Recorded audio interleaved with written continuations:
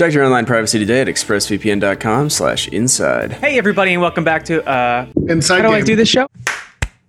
I don't know. Oh, just one? Fable and Perfect Dark are coming back. Break out the champagne. Microsoft just won the next console generation.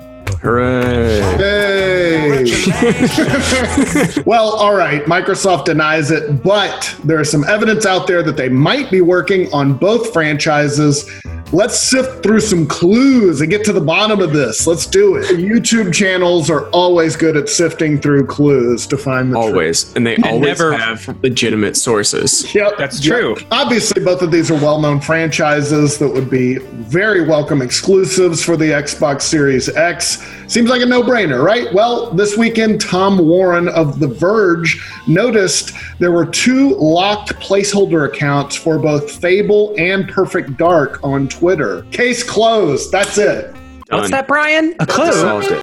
Even more interesting, Warren noticed that an Xbox employee was following the Perfect Dark account and the other was registered to a Microsoft email address. So maybe that's not the official confirmation, but it is some pretty tasty gossip. Well, Warren's tweet took off. It went viral, as you kids like to say, and it got a response from Aaron Greenberg, who is the GM over at Xbox Games Marketing. Great Aaron, man. Yeah, he took a dump all over those rumors, saying, I know everyone's hungry for news, but sorry to get your hopes up. We are hungry for news, Aaron. Jeez. And our hopes did get up. He said, these accounts have been inactive for years. It's standard practice to secure social handles for our IP. Throwing cold water on our dreams. And he's right. Companies do these things all the time to prevent squatters from swiping a social media account, and which they can then, try and sell back to the company for an exorbitant rate. Tom Warren wasn't done. Despite Greenberg saying that those accounts have been inactive for years, Warren noted that they're actually quite new. One was registered in March of this year and the other in June. All right, start the hype engine once again. Our own Alana Pierce also wanted to jump in and confirm to us that a number of Microsoft employees have either explicitly told her or heavily implied, knowing she's a big fan, that... Sorry, they burped in her face. Have either explicitly told her or heavily implied, knowing she's a big fan, that Fable news is coming very soon, like several employees not realizing they've all done it. Occasionally, companies will give out red herrings to press. That has happened before, but the odds are pretty good. It's also fairly common for companies to disavow all knowledge of upcoming games because they don't want to spoil a big announcement. You might remember back in 2018, Blizzard tweeted out a pretty clear teaser that Diablo is coming to the Switch. There was a little short video of a nightlight being turned on and off, also switched on and off. Everybody got the reference immediately, but then Blizzard was like, no, this is just a fun community engagement piece. And then they announced a while later that Diablo 3 was, in fact, coming to the Switch.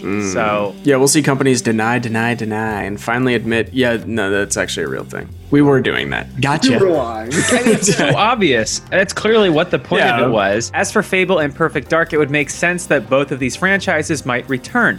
Microsoft needs more exclusives, and nostalgia is big right now. We just saw Sony announce that they're making a new Crash Bandicoot game, and it hit everyone in the 90s. Feels. Ooh, right in the 90s. Both of these franchises would probably accomplish the same thing. Perfect Dark was a much-loved first-person shooter that Rare developed as a sort of spiritual successor to GoldenEye. Released in 2000 on the N64, won a lot of praise at the time for its gameplay and graphics. There's also a Game Boy Color game, also named Perfect Dark. Then a game called Perfect Dark Zero that came out for Xbox 360 in 2005. Man, I miss the Game Boy ports. And then the original Perfect Dark got a remaster in 2010, but since then, not much. So it's been a while since we've had anything Perfect Dark related. Oh, speaking of that Perfect Dark Twitter account, after all the commotion, the account unlocked, started tweeting. Turned out it was a fan who started it. They said they weren't affiliated with Microsoft, but they got a follow request from Ken Lobb, who is a creative director at Microsoft Studios. They offered to turn the account over to Microsoft if they want it. So a little cold water on that. There have been stories out there a while that we might be getting a new Perfect Dark game, though. A Microsoft studio, the Initiative, initiative is reportedly working on an unannounced project that, according to one staffer's LinkedIn, features various weapons, gadgets, and a camera surveillance system. Their LinkedIn also says they're really excited about this initiative happening over at X company they used to work at and want to connect with you. They also shared, here's 7 highly effective marketing habits.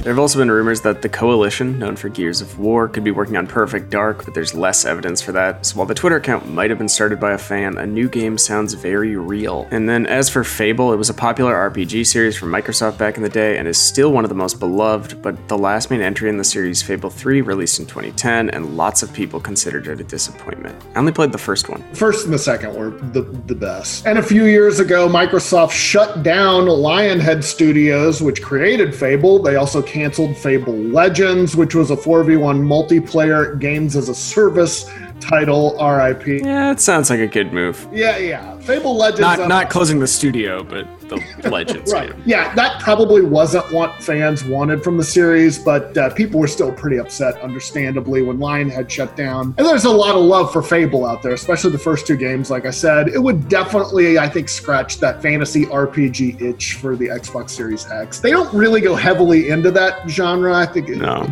I mean, it totally makes sense that they would be doing another one. Wait, so you mean there's no love for the Kinect spinoff, Fable: The Journey? Which I'm just finding out about? Which I definitely right didn't know. now. But yeah, there is evidence out there that Microsoft has been working on a new Fable game for a while. Back in 2018, it was reported that Playground Games, which Microsoft owns and had acquired fairly recently, had been working on an open world RPG. They were also hiring a lot of talent from big name studios like BioWare, Rocksteady, Ninja Theory, Guerrilla Games, EA's Motive Studios. So this has been going on for a while now. Eurogamer reported at the time, citing sources close to the project, that it was, in fact, a new Fable game. But they also said that the game was in the early stages of development, with Playground staffing up from double-digit levels to triple-digit. That was more than 2 years ago, but these kinds of big AAA games take a while. We know that Microsoft has another presentation coming up next month when they're expected to announce their roster of exclusives for the Xbox Series X, so yeah, they might be wanting to save the surprise for then. That makes sense. Fable would be a nice little announcement for them. Be like, feather in their cap. Oh, and one more thing. It has been a pretty quiet period recently for Microsoft. They've previously been releasing lots of Xbox Series X news, but the whole month of June has gone by without any kind of Xbox 2020 announcement from them, despite, remember, they claimed in May it was going to be a monthly thing, and then they did it for 1 month. Yeah. Then again, their event in May, which featured a lot of third-party games, was criticized by some for being underwhelming. Us included. Yeah. We were not whelmed. There's cool stuff. It's cool stuff. It's just a weird reveal. Especially too for much their fanfare. for their first games presentation. Like, Exactly.